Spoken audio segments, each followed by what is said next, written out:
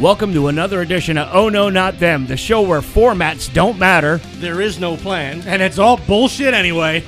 Come along for the ride. Here are your hosts, Eric, Jim, and Bill.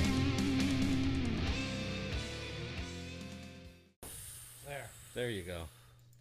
The two fat ones balance out the skinny one. Yeah. Jesus fucking Christ. The hell happened here? Oh.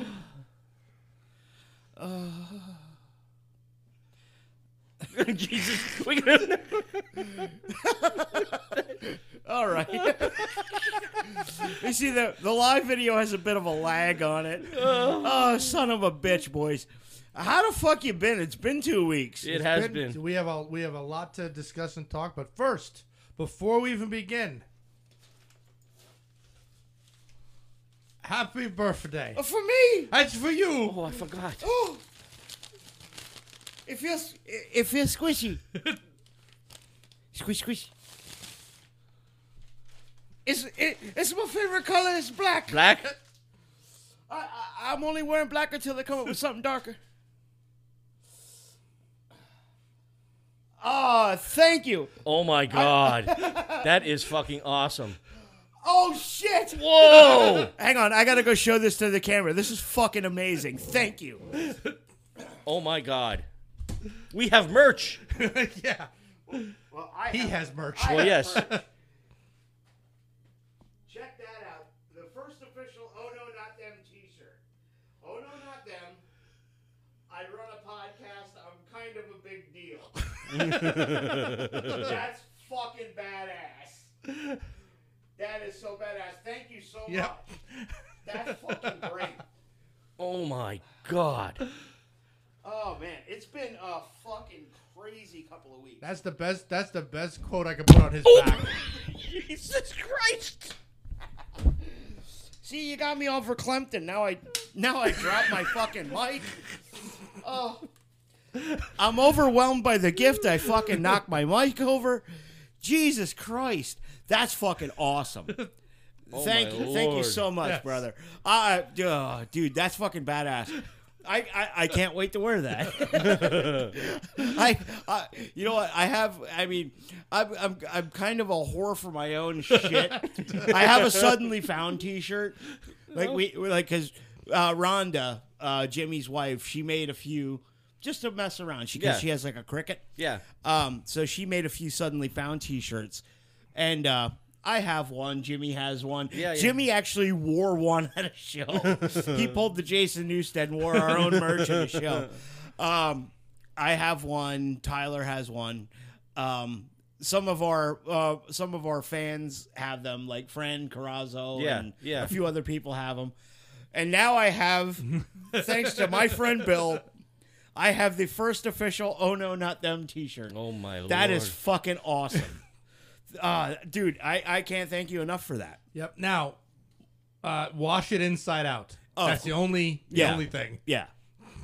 I'll have to make sure I let Missy know to do that. Because, my football jerseys, I wash inside out as well.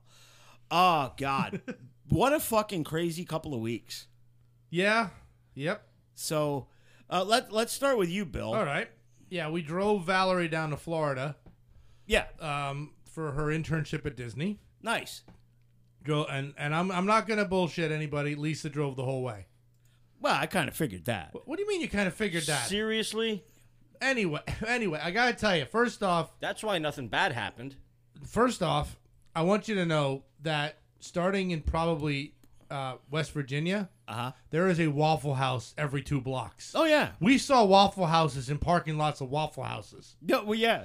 And we got to eat breakfast in one as well. You gotta eat at a Waffle House. Yeah, when Yes. you can get to the left turn. But Hey! there were so many of them. And I got to say, I actually found out through the drive down and the drive back who the worst drivers on the East Coast are. Are you ready? Yeah. It's Pennsylvanians. I'm telling you right now. Oh, come on. No, I am serious. There's courtesy above courtesy. This is a strange thing that happened in South Carolina.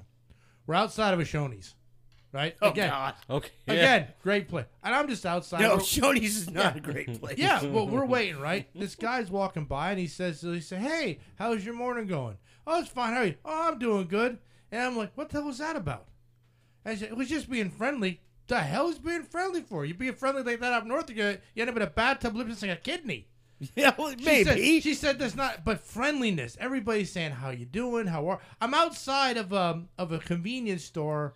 I think, again, in South Carolina, I'm not sure. They all blend together. And I'm just standing outside waiting for Lisa to finish up in there. People keep coming up to me and saying hello to me and how's your day? It's like, I don't know you people. Why are you speaking to me? How's your day? It's like, were they Canadians? No, they were all Why from are the you area. speaking to me? I felt, I felt violated. Whoa. Hold on a second. I just got the messages up. Andy, no, I didn't hear that. Bray Wyatt died. Oh, when did that happen? Who's that? Yeah, wrestler. When did that happen, Andy? If you can. He just, a minute ago, he put that on. I know, sorry to interrupt. No, but I get you. I know Terry Funk passed away Yeah. Yesterday. Holy shit, I didn't hear about Bray Wyatt. Damn. God damn. Anyway, he was young. Okay, that's... Very young. And, we basically had no problems, like, to and from. The only problem we had is, as we're coming into Maryland, we were going to stay at Ocean City for a couple days. Uh-huh. And the street address of the hotel was really fucked up. Uh-huh. And I said, look, we got to call this place, get an actual street address, because there's no way this is an actual address. Right. It turns out our reservations were canceled. That's wonderful. And we find out in Maryland Oh, my. on our way there. So we said, look, let's just go. We pull into Ocean City, pull into the first place. I said, just go there. It says vacancy. We got in there. You could see light through the door cracks. The walls are paper thin. And my favorite part was the bathroom window. Clear glass. Oh, my. Overlooking balconies next door. Nice. So I threw a towel up because I don't want nobody seeing me punching a grumpy. It's like... But again, I had so much rum on the trip. Rum everywhere. Oh, God. Good. I had to tell. I was like, shut up, liver. We're doing this. But Val settled in Florida, I Yep, see? and she's at her job now, and she's doing training and stuff, going to parks. She just went for a class with a marine biologist. Nice. Which is, we saw a great place, the Purple Moose. It's like the Croc Rock of the South. Nice. Oh, I loved it so much. Where was the Purple Moose at that you went And to? that was in Ocean City. Okay. Yeah. Where'd you go to the south? Well, that's south of here. It's south of the Mason-Dixon. And let me tell you. Yeah, well. Let me tell you something. They were a great band. Oh, God. They didn't play no Mudvayne. They didn't play no Alice in Chains. But that did play a Dropkick Murphys. Oh, yeah. I saw the video. So, I'm like, are you fucking... okay. Got 12 shot glasses on the whole trip. Nice. Oh, there's another place just south. You might have heard of it, but Buc-ee's. Yes. Yeah. Holy shit. Did you take a shit in the bucket? I didn't take a shit in the Buc-ee's, but I did use the bathroom, and I got some of the beef jerky and lots of souvenirs. You got to take a shit in the bucket. I didn't need Why? to. Look, first off, I don't like taking shits in public bathrooms. There's a T-shirt out there that says, "I just took a giant shit." Yeah, I don't like doing that in public bathrooms. So no, You got to take a dump in the bucket. no. Yes. We stopped at one in St. Augustine and one on the way back. Nice. So yeah, it was, and I had the dash cam up. No incidents. Son of a bitch. And I said, that's because Lisa was driving, not you. You're the one that causes them all. I don't cause the incidents. Allegedly. Allegedly. How about you? How was your 2 weeks? Well, the past week was... Well, it wasn't work. We went up to the cabin Thursday. Stayed there Sunday night. Like I said, it's awesome up there. I mean, there's no electricity unless you turn the generator on. The only bad thing is you got a shit house outside, but it's literally in the middle of nowhere. The food that is brought up there is tremendous. You know, we had wings on the grill one night. My dad makes this Mexican lasagna. Oh my God, it's so freaking good. Yeah. Yeah. Hang on. Instead of noodles, it's tortillas. yes, And like taco seasoned beef. yes, It's a fucking taco casserole. yes. Okay. It's really good. Yeah, I know. Fire pit Friday, Saturday night. Had to come home Sunday, number one, because of the draft. Yeah. But also, you had to come home for that. I did. I had to do it in Florida. I didn't have any. Some asshole scheduled it when I'm on fucking vacay. And you homers, how early did you take your first defense? San Francisco. Oh. You had to have a San Francisco right away. You had to have Raiders right away. Ryan had to have the Eagles right away. Who wouldn't take McCaffrey? He's not wrong. Hey, he's not wrong. You fucking slack magnet. Anyway, and then, and Bella also started volleyball 2 days on Monday. Tuesday evening, I drove to MetLife Stadium, which is actually the closest I've ever been to New York City. You can see the skyline from right outside. And we went to go see the Pretenders and Guns N' Roses. And I was never there before. And when I was picking the seats, I was thinking of Jimmy because I wanted to be almost across, from the end of the other end of the stadium, but I wanted to pick a level up so that, if he had to get up or something, I wanted an aisle seat and he can just walk up a couple steps to the next level. Yeah. I got a seat where we walked through the tunnel, you turned right, walked up steps, and the railing kind of turns and goes up another flight of stairs. That's where our seats were. At the stairwell and the tunnel. Nobody in front of us. Nice. So we didn't have to worry about standing or anything else like that. Nice, but the problem with the stadium show is it's a stadium show. Yeah, but and you're gonna get. I saw the videos you posted. You're watching a screen. Yeah, you're not wrong. I get it. I get it. Yeah, but Axel's big enough where you can see him from Yeah, space. that guy's about as big as a fucking house nowadays. Actually, he slimmed down, and they sounded 10 times better than when I saw them in Hershey. That ain't saying much. Did they play their new single? They might have. I don't know. Perhaps. But saying that Okay.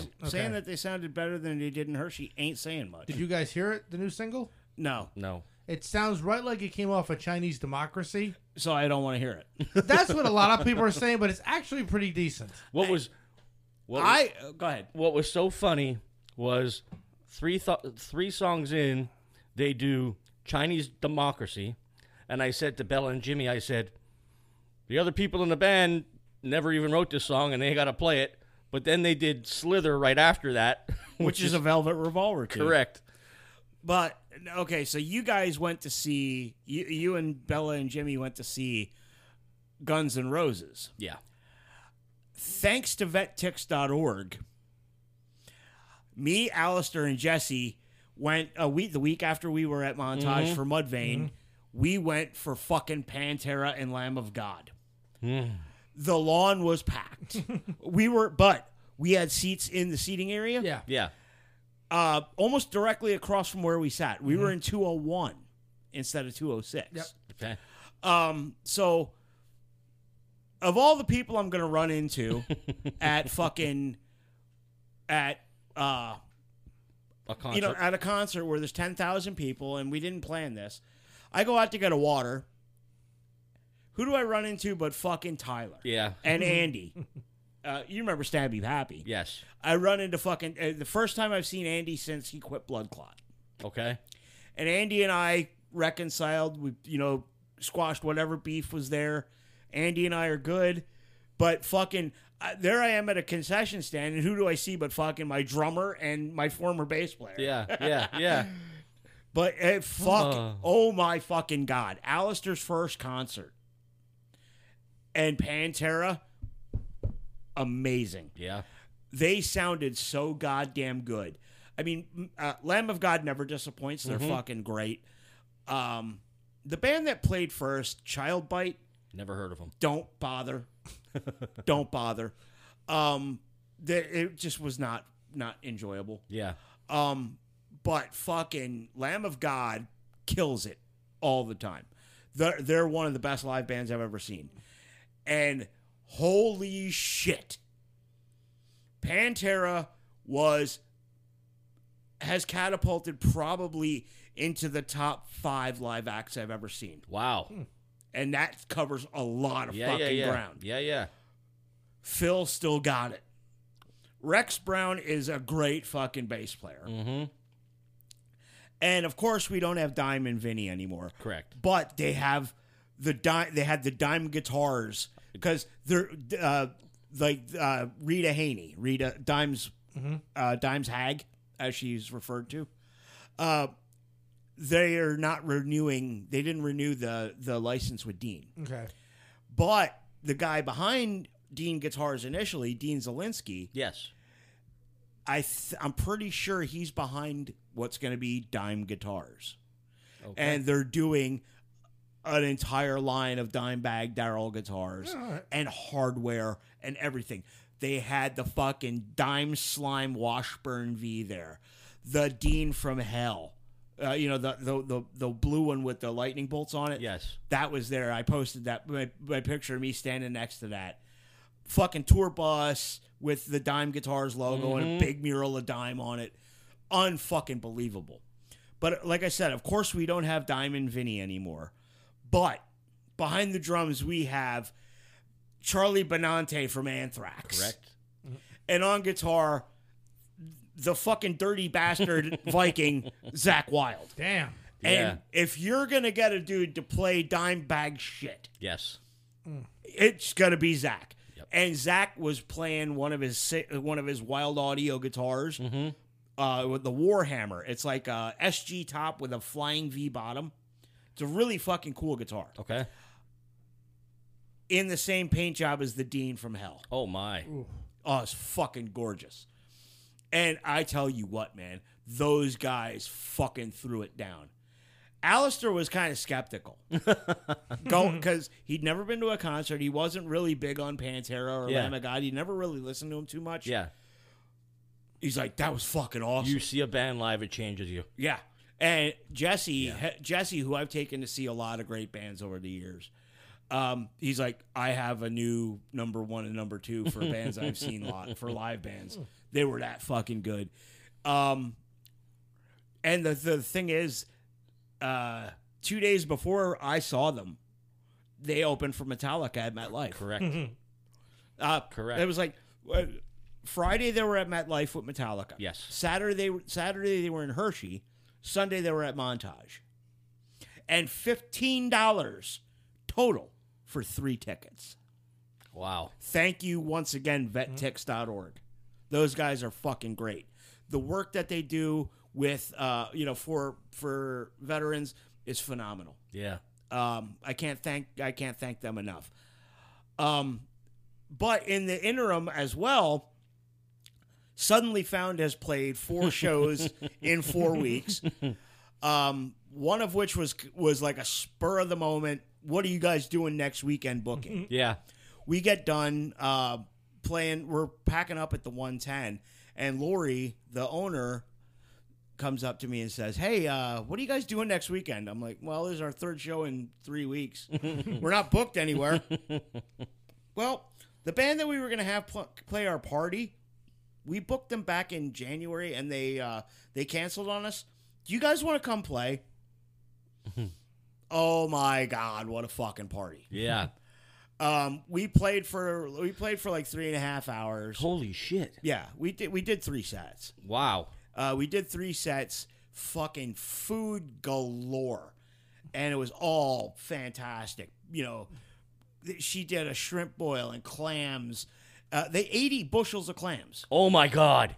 80 bushels. How many people were there?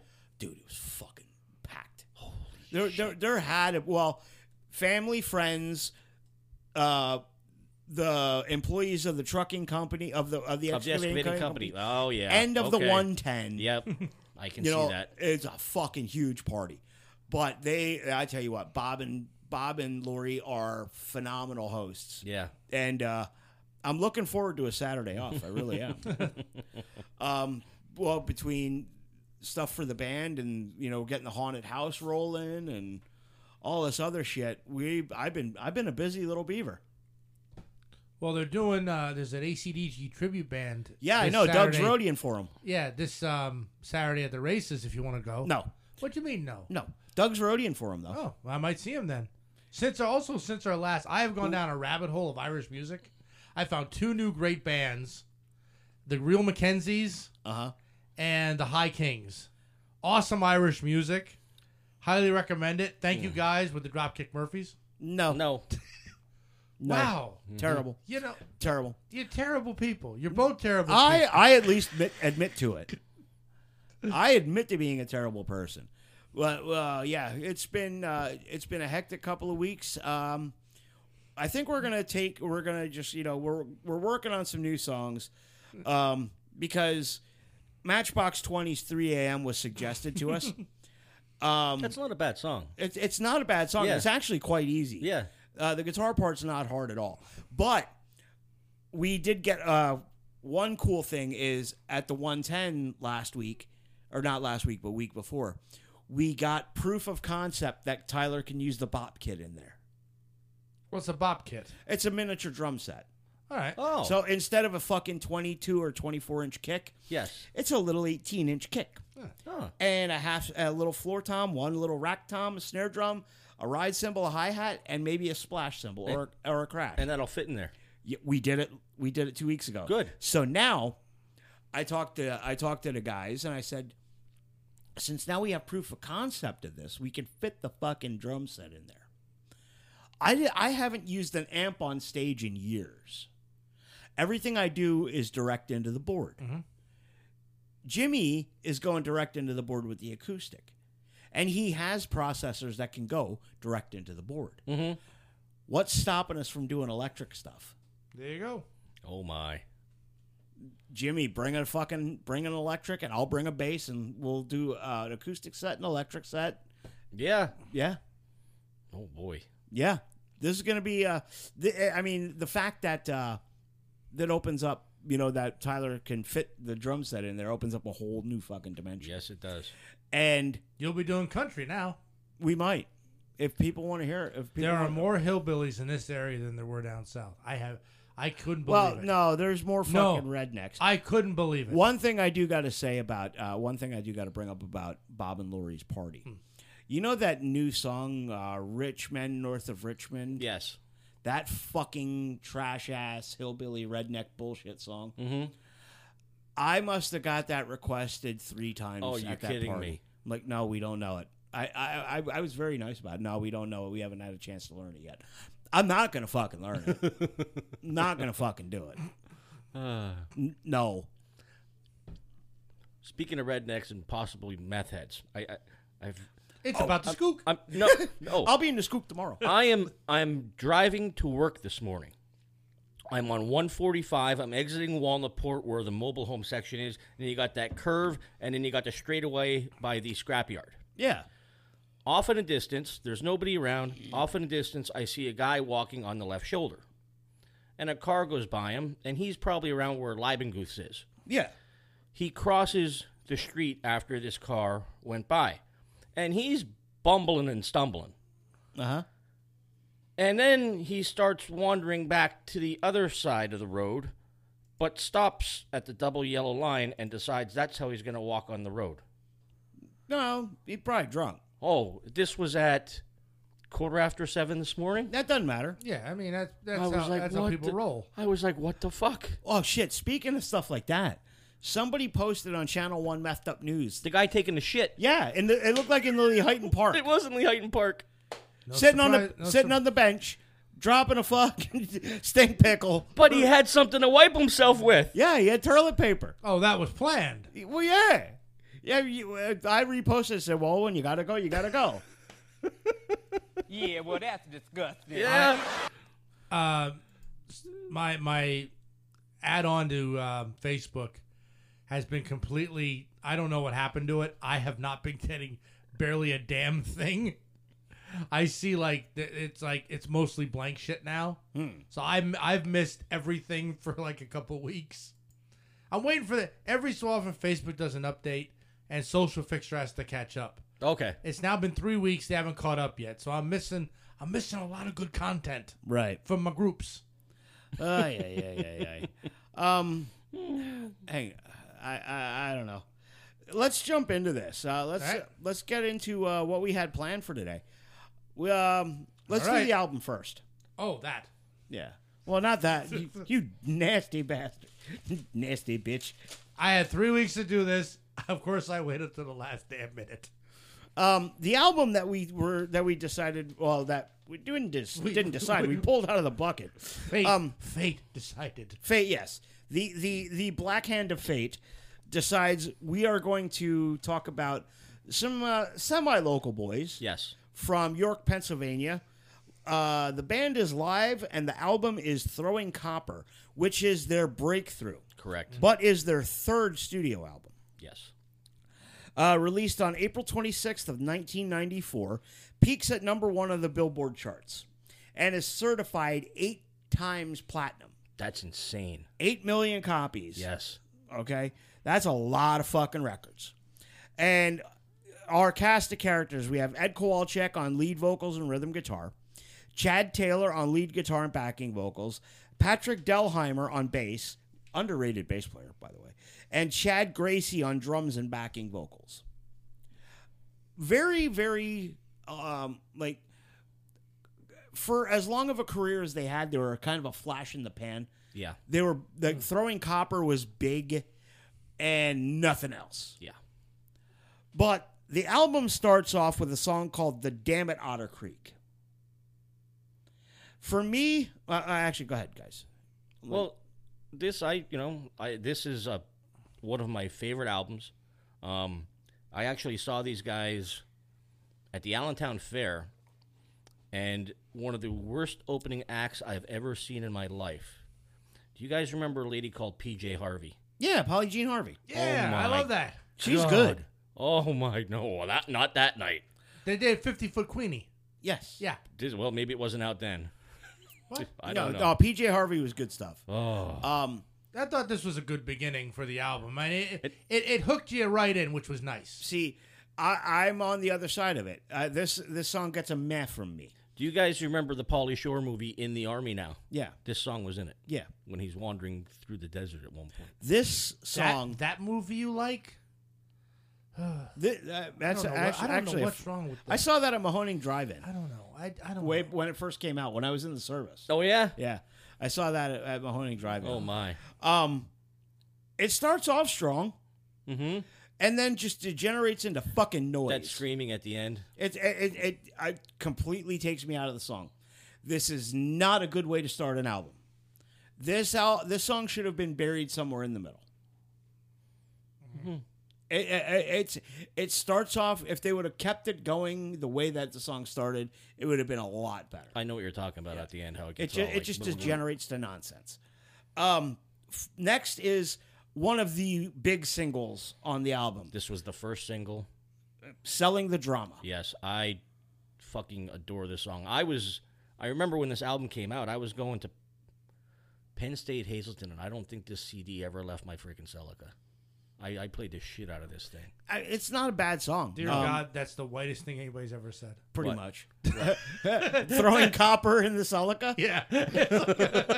Yeah, you are definitely a fucking skook honky. Oh, whatever. I remember the singles from this album as I listened to it. I didn't know they were all the band live, to be honest.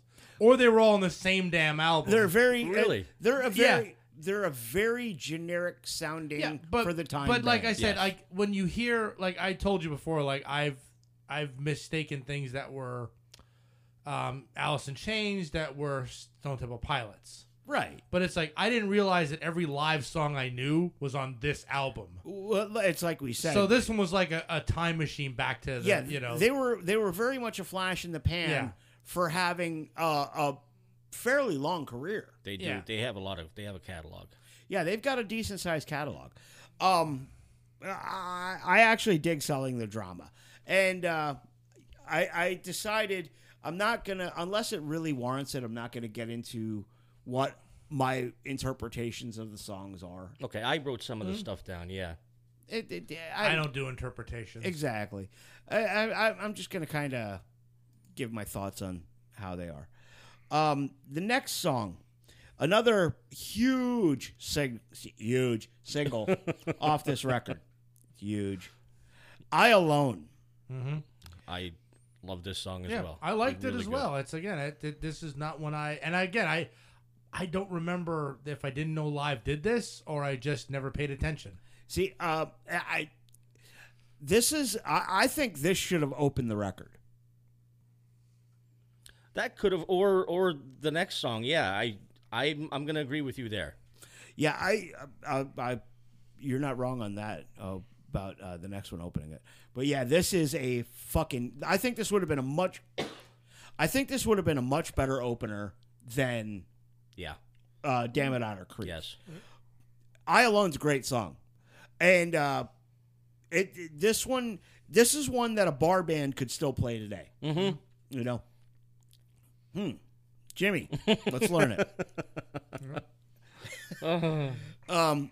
Next is a song called Iris, and not the Goo Goo Dolls one. Correct. That's where I got confused at this because I knew there was another song called Iris, and I'm like, this doesn't sound like the one I think I should know. Yeah. Go ahead. What do you got? I thought it was very good. Again, the beginning of this, the first 4 tracks of this album, I was like, man, maybe I do like Live. They're not bad. Yeah. This That left turn's coming up. In my mind, I actually thought this was a single, but I didn't realize they never did release it as a single. No, Iris was not released as a single according to Wikipedia. Correct. The way that they sang this song, starting slow and then banging in each, verse, absolutely incredible. The freaking drums in this song are absolutely incredible.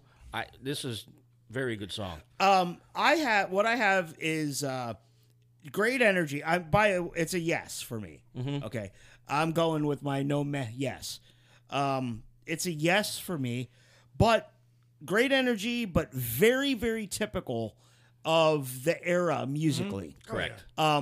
This is to use a Jim Miller term. This is very post grunge. Because it was released after Cobain died, so it's post grunge. Not very long after Cobain died, mind you. Yeah. About 21 days. This is it's very typical of the musical landscape of the time. Correct. So it fits. Next is another fucking massive single off this record. Yes. Lightning Crashes. Yes. Absolutely, yes. Fuck it. Didn't even listen to it again. Skipped it. Don't want to hear it ever again. I absolutely loathe this song. Really? Yes. I hate this song. Oh, Why? my God. I just don't like it. This is everything bad about 90s music. Everything. I see. I like it. I actually like this song. It's kind of like the circle of life. I would listen to It's Crash. 100% I would what it listen is. to Crash Test Dummies on repeat. But Before I listen to this again, I swear. Oh my God. I skipped this song. I Oh my don't even God. want to hear it. Wow. something I didn't know, this was dedicated to a childhood friend of theirs. No, I didn't know that either. She was this girl, I can't remember her name now, but she was killed by a drunk driver who was fleeing police after robbing a bank. No. Yeah. Hang on. What? A drunk driver. Hit her Fleeing- car. Oh, wait. Who robbed the bank? The The drunk, drunk driver. driver. He was drunk, robbed a bank. Okay, all right. There were so many people in that one. Yeah, there were. I had to read it twice. You are dumb, Pyle. Well, look, there was a drunk driver, a bank robber, and someone who died. I was trying to figure out which was which. Don't forget the police. Motherfucker! The police wouldn't have been any of them. The fuck? Shut the fuck up, fat man. Anyway, the next song is called Top. This one gets a meh from me. This got me back on because it's a very, very groove 90s sound. I liked it. This is a song about false idols. It's generic. It's generic. It is a generic song, but then again, most songs are. back then, it, as you had stated, it fit what was the shitty. Well, I don't want to say shitty music scene back then because this is what I was involved in, but it was good music back then. You can be honest here. Yeah, This is a no judgment zone. No, I judge. Yes, see, This is. I mean, it's a very meh song. It's very generic sounding. This could have been any mid '90s band, to be honest. Next, another single. Mm-hmm. Another one that was fucking huge. The singles on this album were massive. Correct. All Over You. Yeah, I didn't know they did this one either. I liked it. Wow. I know. That's what I said. I didn't know that Live did so many songs that I my did God. enjoy from the time. Yeah. See, now my whole thing with this one is I do like the song. I had to give it a meh though. Okay. Ed's voice really fucking started to grate on me by this point. He's Billy Corrigan with less talent. And that's saying a lot because Corrigan sucks. This guy, Ed Kowalczyk's voice just fucking grates on me after a while. I mean, I'm sure that could be said of me, too. 14 songs on an album. Holy shit. Yeah. Could have stopped at 7 or 8. Yeah. Here we go. The next one is probably my favorite song on the record. Yes. And it's called Shit Town. My kids, I said to my kids, I said, this is like Summit Hill. And they're like, what do you mean? I said, listen. Yeah, the Weavers live up the street. Well, in Summit Hill, the meth heads live up the street. No, from you. there are Weavers that are in town. but I'm saying the Weavers live up the street from you, and the crackheads. But in your case, the meth heads live down the street There from you you. go. It could be fucking Palmerton. I wrote the skook. It's an okay song, but I hate the subject matter. What about how your town kind of sucks? Have you ever been to York? No, but I don't. I have. I just. Yeah, but I don't think by now they should have been out of York. It's the third album. Well, should have at least. Well, this one sold over 8 million copies. The first two, I think, sold 8 combined. And the first album, And they not were million, 8. Yeah, the first album they were under a different name. They didn't go by Live, but it is considered their first release. They changed their name after that. Yeah, I wholeheartedly agree with the sentiment of the song because I've been to York. It's a fucking shit town. You got a barbell manufacturer and a Harley plant. Yes. Ain't much else. I'd rather and you know what? There's some great Irish songs called "Dirty Old Town" that I think it's by the Flogging Mollies that is much better at talking about than this. No. If you're gonna, you gotta do it with an Irish accent if you're gonna do anything. No. Why? No. No. You got to do it doing a fucking low rent Dickie Barrett impression. Oh wait, that's the asshole from Dropkick Murphys. Moving on. You're not gonna live that down. Next is one of the few songs on the record that gets a no from me. TBD. Yeah, mine too. It's a mumbly mishmash mesh. Yeah, it starts slow and just fucking plods on. It's TBD stands for the Tibetan Book of Death. And this is about a guy laying there thinking about how he's going to die and all this other crap. I don't care about the subject matter. The song sucks. I like the song. Dirty Old Towns by the Dubliners and then the Pogues. 2 great bands. Okay. Yeah, Okay. I wikied it. I ain't gonna lie. Whatever. I like this. I enjoyed the song.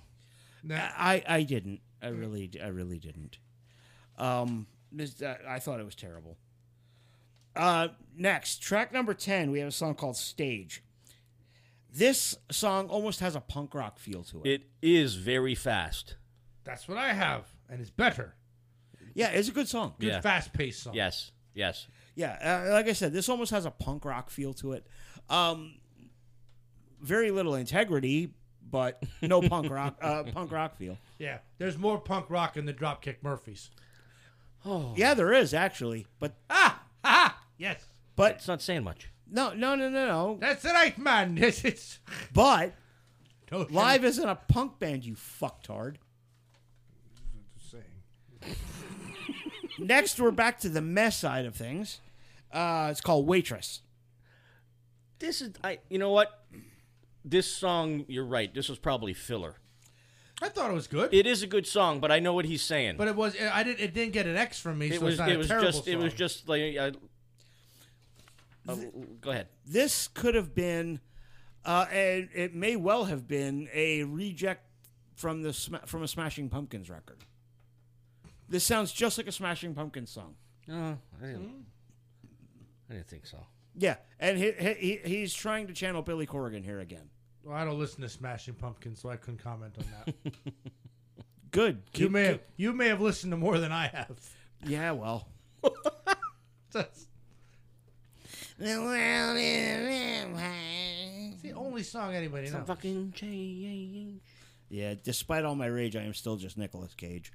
Anyway, we're on let's keep the Met train going. Pillar of Davidson. my favorite song on the album. This song is too fucking long. Too long, too droney. Ugh. It's not in their wheelhouse at all. I even tried fast forwarding it. It was still too long. The the end of the song where they have the overlapping chorus or singing is just I fucking love it. And the song is about people at a plant, Harley Davidson plant. The shepherd is your boss. Working for the man. That's what that song's about. Wait, a shepherd's your boss. That's doing sheep. In the song, he constantly mentions shepherds. Yeah, because you're working for the man. Yeah. I mean, the subject matter is relatable, but the song just is not fucking good. I just love the ending of this song. Nope. The way they sing at the end. Oh, I love it. And we'll keep the meh train going with White Discussion. Once again, too long. It has, and you're right. It's almost the same length as. It had a country feel to it. No, it does. It does. This one does. No, the and last. I know. Okay. I had that note too. Okay. But then it felt like it went into a jam session. It's noise for noise sake too. Yeah. It's not good. I- And a fucking terrible, like on the original release on CD, if I'm not wrong, the final track was a hidden track that was a little bit away. Yeah. Correct. There was a bunch of kids back when they had these things called CDs. There would be a secret song hidden on the disc. You would get like 1 second of nothingness for like 10 tracks, and bonus, a new song. Yeah. Yeah. Okay, that's what Live did on this record. So if you didn't wait and you thought this was the end of the record, what a fucking terrible way to end the album. This one should have been buried in the middle. It should have been buried completely at the get-go. I won't fucking disagree. This song is I'll be generous and give it meh. I'm not even gonna admit, as another dad country song. When I heard the slide guitar, I'm like, what the fuck? This is experimental. Do you know what it's about? I don't care. A horse? No, we're talking about. That one wasn't horse? White Discussion. White Discussion, right? Notice the comma after white. Yeah. It's talking. I mean, they're still talking about race back then. How everybody just keeps talking and nothing's getting fucking done. I don't care. The song's too long. It's fucking boring. And it's noise for noise I sake. didn't think it was boring. I do. And the last song on the record, absolutely fucking not. Oh, Song's called Horse. it's This just is a hidden so, track. so different. It's different doesn't make it good. I enjoyed it. This is a shitty country song. Yeah, this was awful. It's a terrible way to end. Terrible. It was hidden. This should have never. It should have stayed fucking. You hidden. shouldn't have found it. Well, Spotify, you don't get that option. I know. Yeah, and then deluxe version, you had 3 more songs. I wasn't about to listen to those. Me neither. I didn't do that. This album's fucking. This album, it started poorly, it picked up in the middle, and it ended poorly. What do you give it out of 10, Bill? Out of 10, only because all the singles on it, except that one I fucking loathe, I'm only going to give it a 6. Okay. For the singles alone, the rest of it could just be left. I mean, that's all it needed.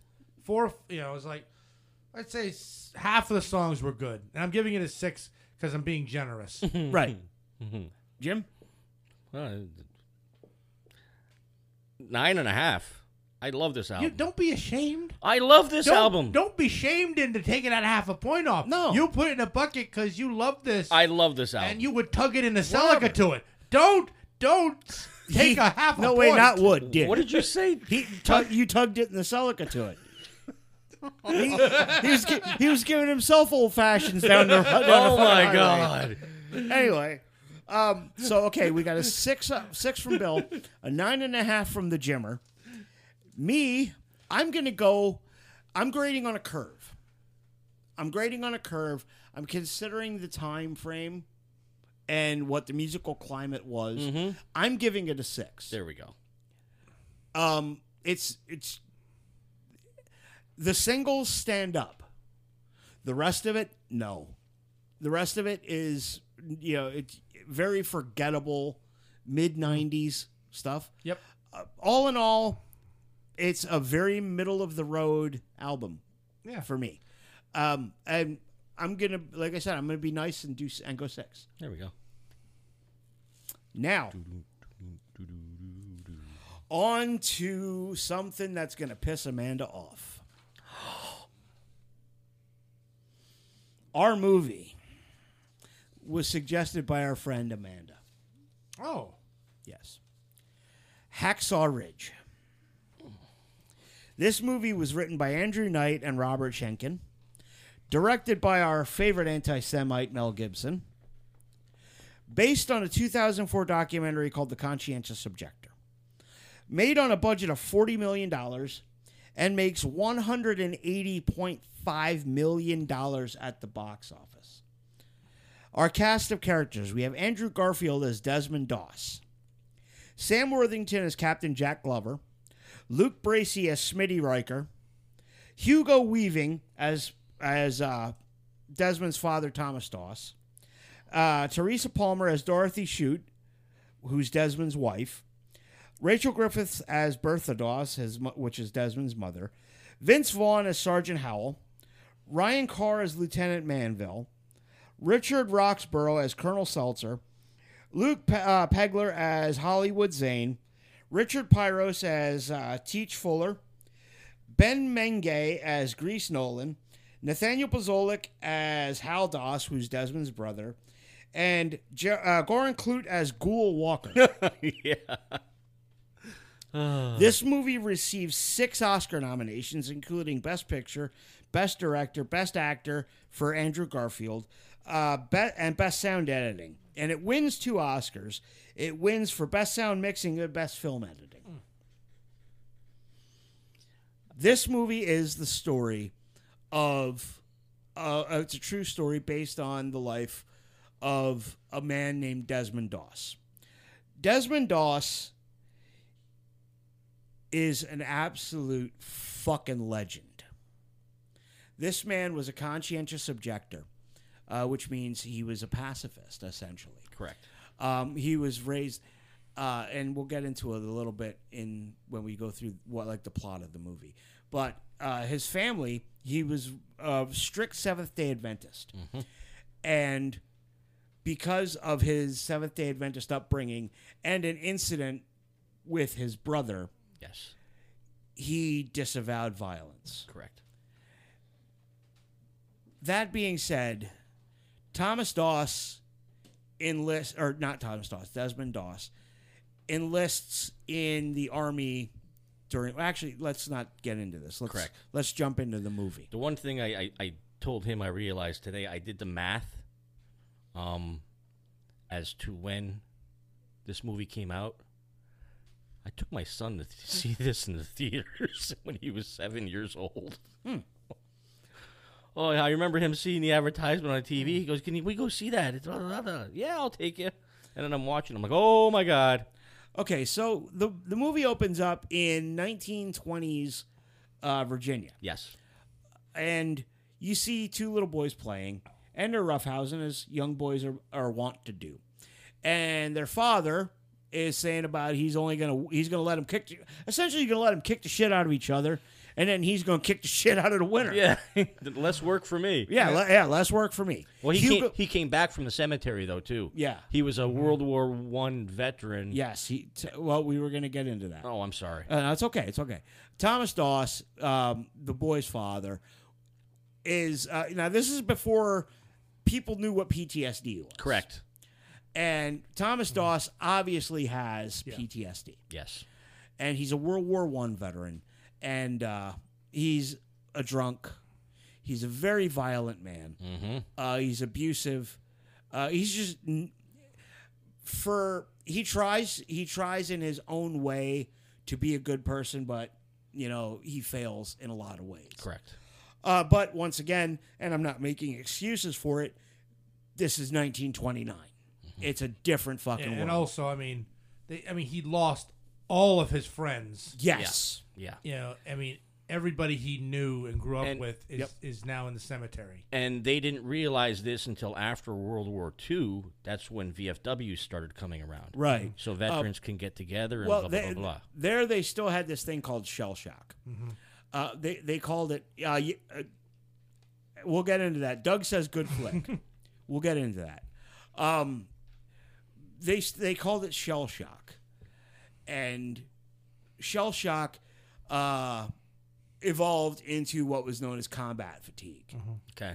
And then combat fatigue eventually evolved into what we know today as post-traumatic stress disorder. And Thomas Doss was obviously suffering from a fucking severe case of PTSD. Yeah. Yeah.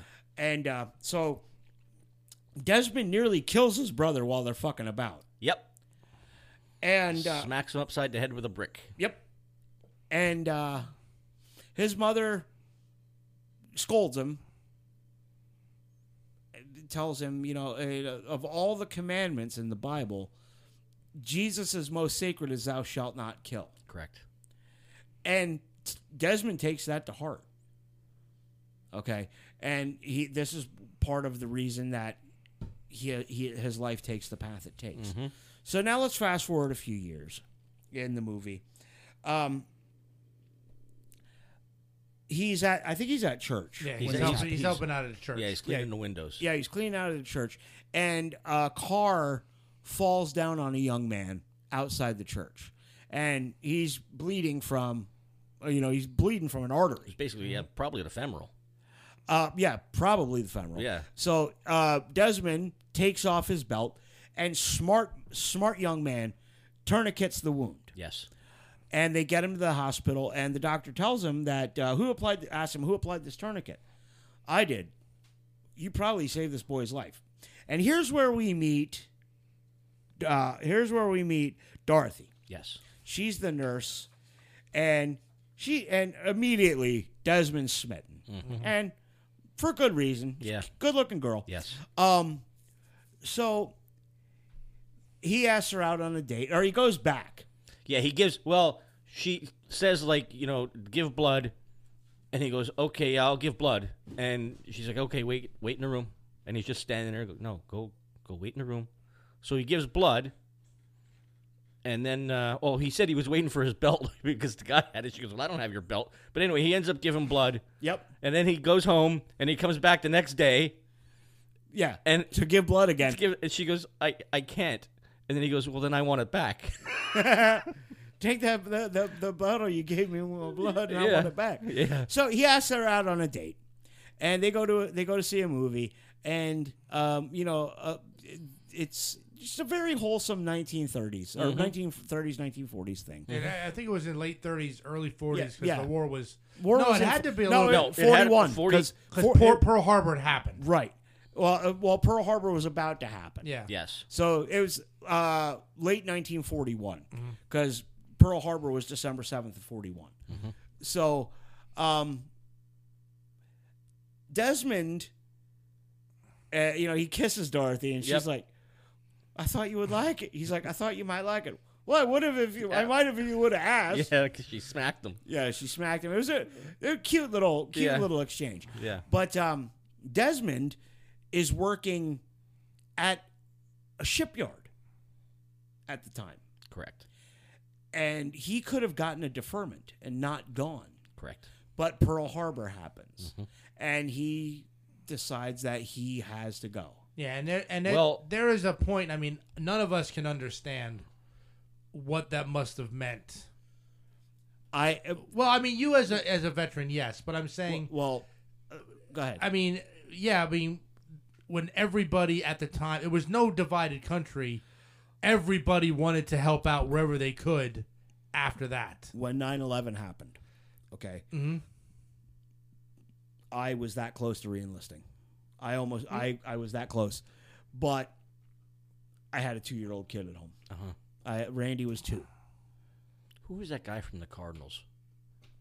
Oh, Pat Tillman. That's it. Yeah, Pat Tillman leaves a multi-million dollar NFL contract. I know, but enlists in the Army Rangers. But I mean, even with 9/11, and I'm not gonna diminish 9/11 because that was also horrific. But, Yes. I mean, when you had sporting events, musicians, sports, every man, every bottle man just went. Yeah. And women were taking over, building things, Well, and taking over. I mean, the whole country really. It's kind of a different scenario though, because there was a draft in World War II. But still, a lot did go. Oh yeah, a lot went voluntarily. Yeah, a lot went voluntarily. Don't forget his brother. Yeah, his brother was in the Navy. But when his brother came to the dinner table, Yeah, in his uniform, his dad basically told him, "Get the fuck out." yeah. which I thought was kind of weird. And again, I know that was probably the PTSD. Yeah. But I would often think that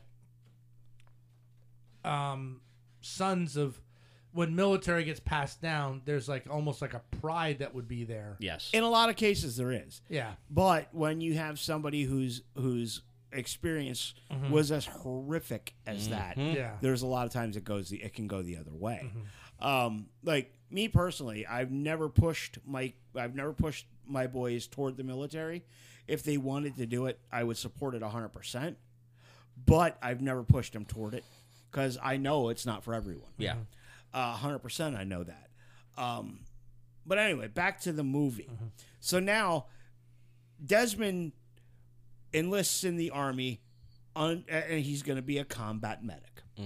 He wants to try to do a little bit of good in a bad fucking situation. Correct. And I don't know if whenever he tells her that he's enlisting, she gets out of the car and she goes, "Aren't you going to marry me?" And he goes, "What do you mean?" She goes, "Well, maybe I would have, if you asked me." She does that line again.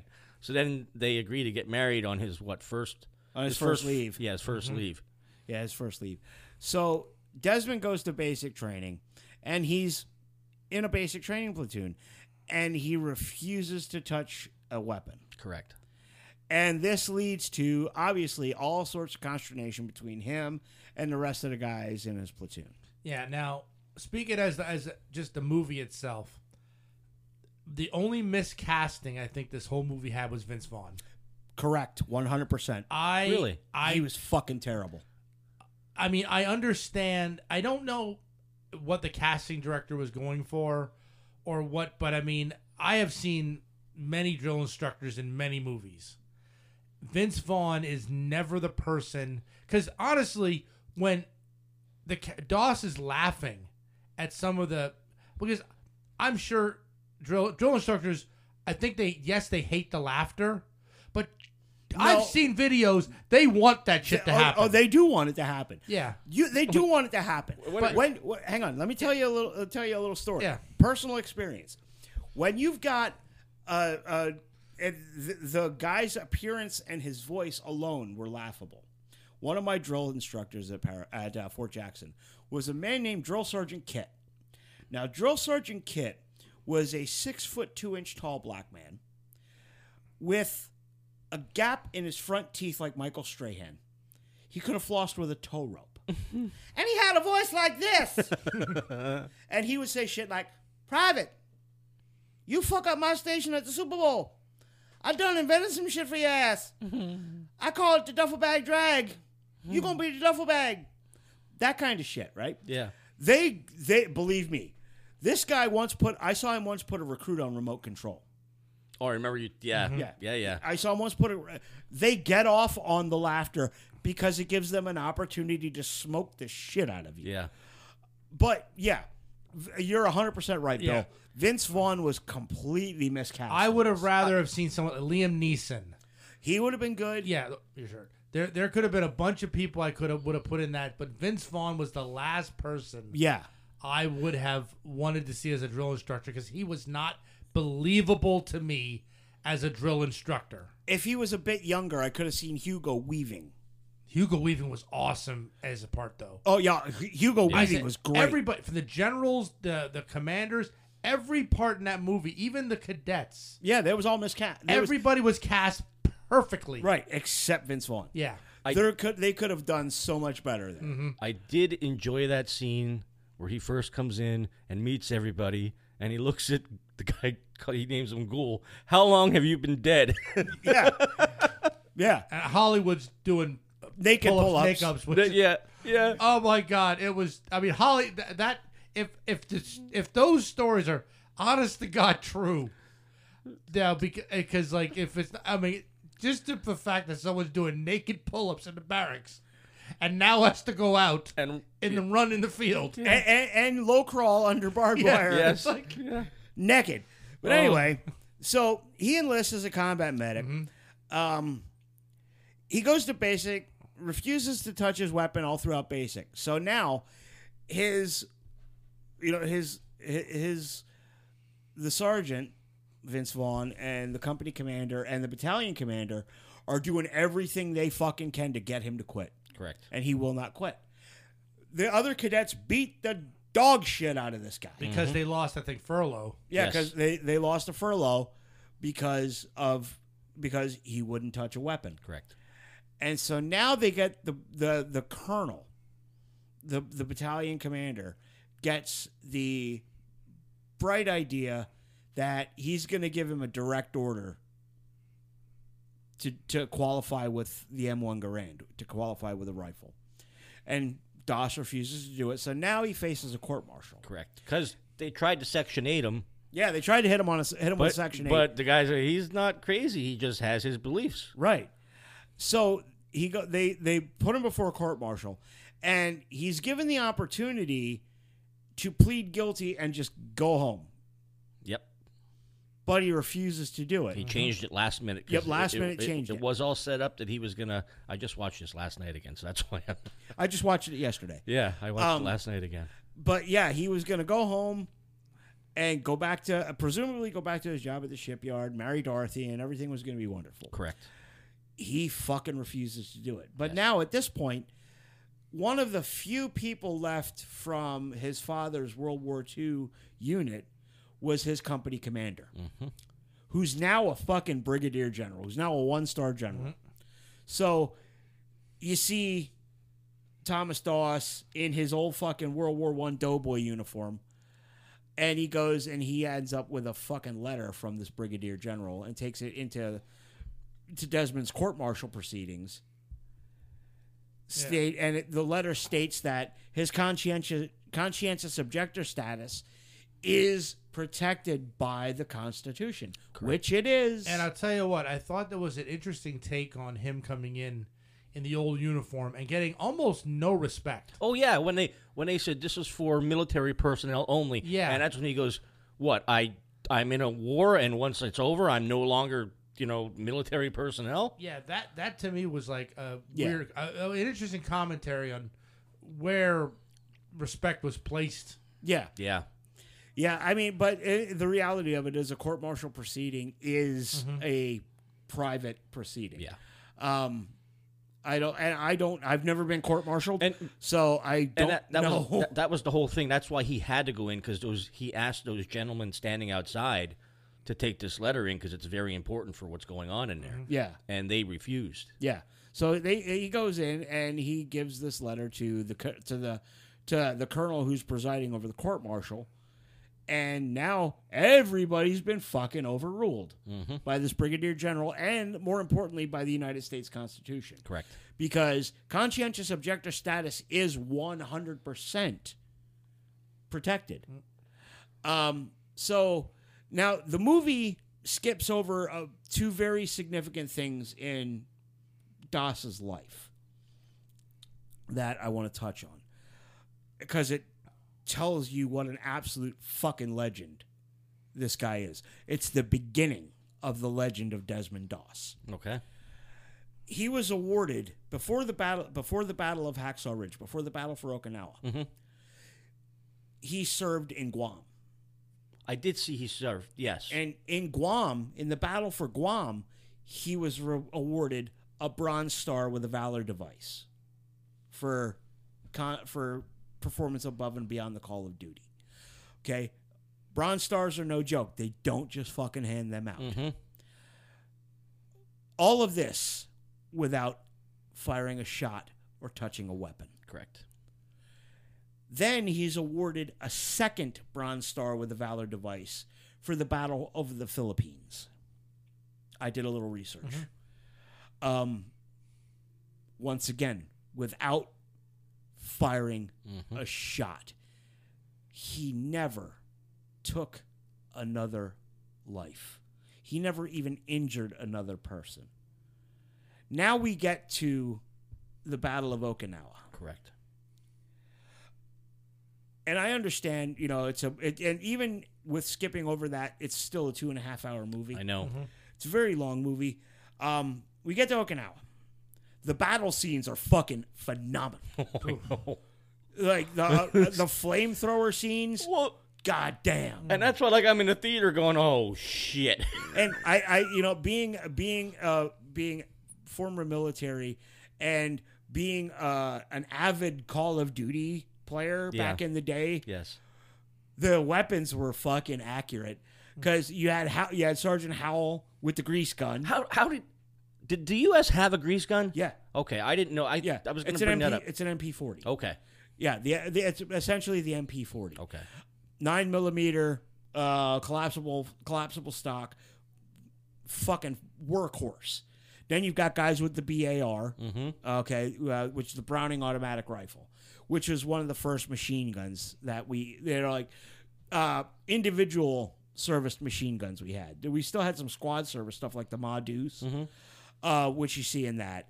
But like the Japanese were using Arakasas with bayonets. The Japanese soldiers, they did very well with the accuracy on the weaponry. Now, Hacksaw Ridge is a sheer vertical cliff that they have to access by climbing fucking cargo nets. 400 feet. Yeah. Unbelievable. Now, Doss's unit is set to relieve another unit and launch an assault on Hacksaw Ridge.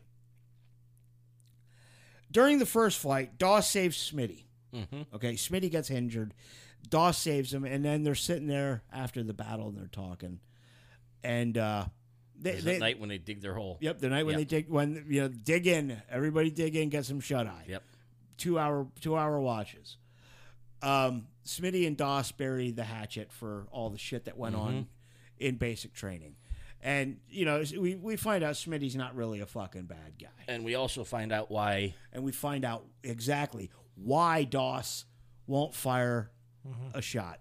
Because a few years prior, he almost shot his father. Because his father was threatening his mom with a gun.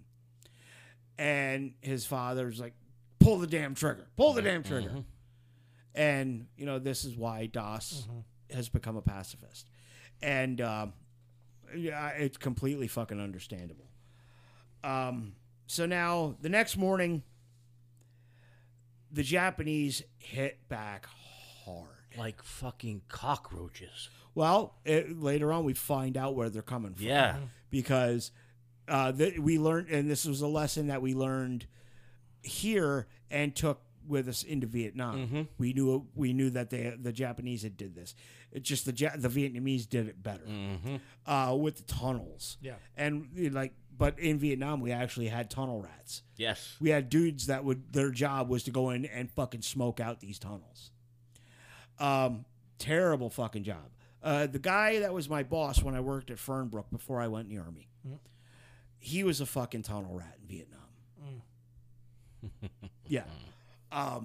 But yeah, so now the second morning of the attack, the Japanese hit back hard and the unit is just fucking decimated.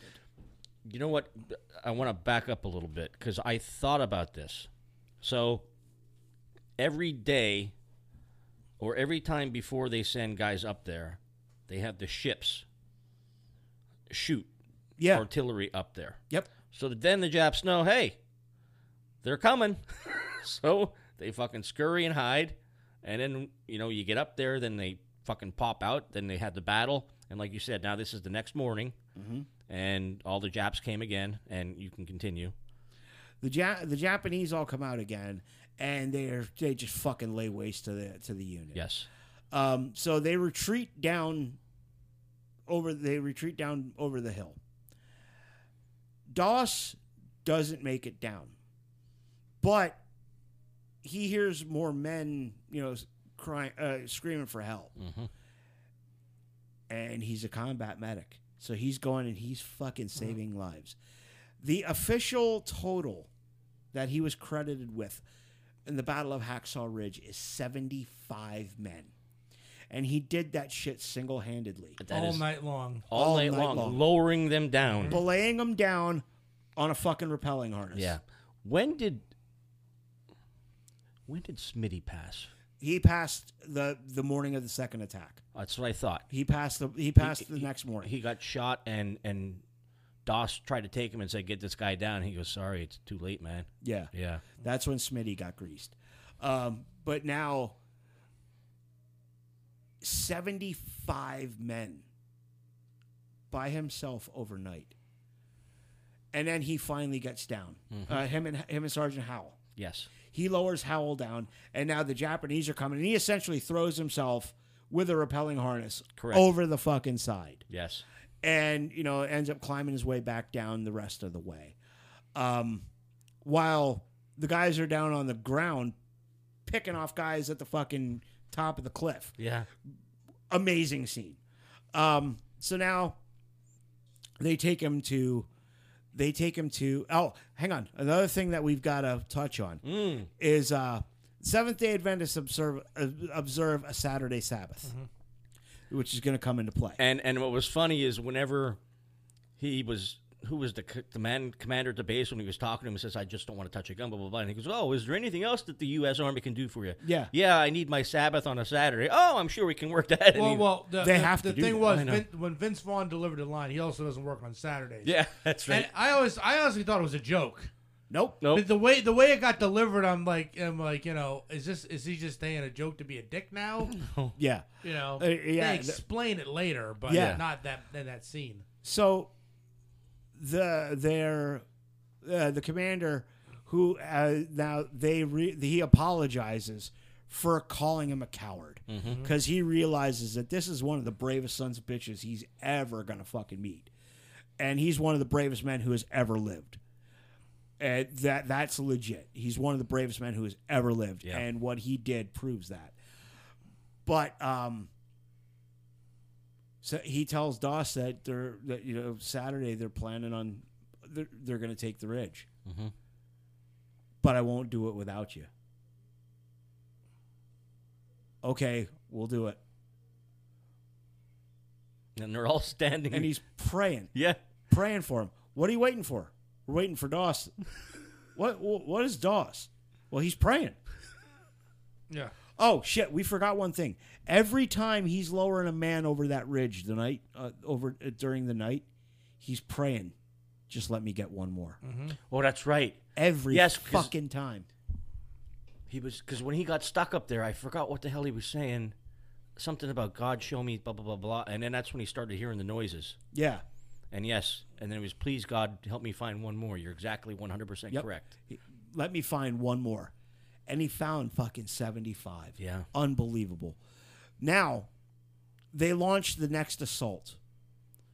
And the sneaky Japanese, like they're surrendering, because they're getting their asses kicked. They come out like they're surrendering. They've got the white flags. And now the Japanese commander commits ritual suicide, seppuku. Yeah, that. He commits seppuku in the tunnel because he knows it's a lost cause, and much like the Viet Cong? Samurai? No, not the samurai. The kamikaze pilots. These guys are embarking on a suicide mission. They're fucking. They're setting off grenades, and holding on to them. Yeah. So, like they show Doss batting one away, and then he kicks one away, and it goes off. And this is where Doss gets injured and gets taken down, and that's essentially the end of the movie. Yeah. There was one other really cool scene there when he was going through and he found somebody injured, laying there who was alive, but there was a dead body next to him, and the Japs were coming. He pulls the body over him. He pulls the body over him, but then covered the guy with dirt and said, "Just trust me." Yeah. And you just see the one eye sitting through the dirt, and then the Japs. Good thing he did pull that guy on top because he bayoneted the guy to make sure he was dead. Yep. But yeah, and then like you see Doss getting lowered down to the bottom, clutching the fucking Bible. Yep. Clutching that Bible, and Dorothy's picture was in there. I said Amanda wasn't going to like me for this. I fucking lied. I loved this movie. I told you. I knew you would. This movie was fucking fantastic. This is a one of mine. Jimmy and mine's go to. We watch it. Oh my God, we watch this multiple times a year. Then so that's the end of like the dramatic or the dramatized part of it. Now we switch to actual pictures of Corporal Doss. Yes. And video of him getting his Medal of Honor pinned on him by President Truman, and interviews with people that served with him and people who served with him at Hacksaw Ridge. And I tell you what, I did a little, like I said, I did a little research on this guy, and he's a fucking absolute legend. And this was a really good movie. I said in the group text about I want to do a new movie rating system. Okay. Because stars confuse Bill. They do not confuse me. I just don't abide by them. Well, we're going to abide by this. Well, now the movies are going to be rated as such. The movie either gets a thumbs up, a thumbs in the middle, a thumbs down, or in the cases of most of the shit that Jim, you were. I almost said Bill. Yeah, but you meant it. In most of the shit that Jim suggests to us, it gets the finger. Oh, I thought it was gonna be a thumb up the ass. Oh, you No, enjoy it's- that too much. It gets the finger.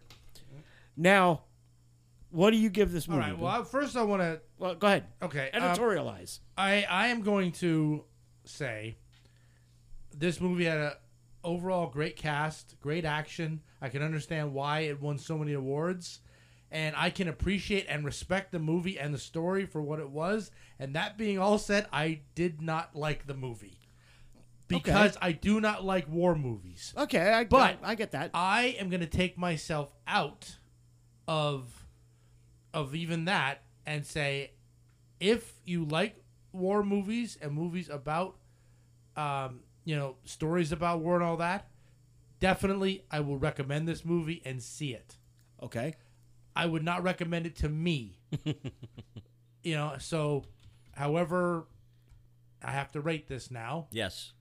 Do you remember how to do that now? Yeah. So Okay. I have to give it. So I definitely will give this as a movie a thumb up.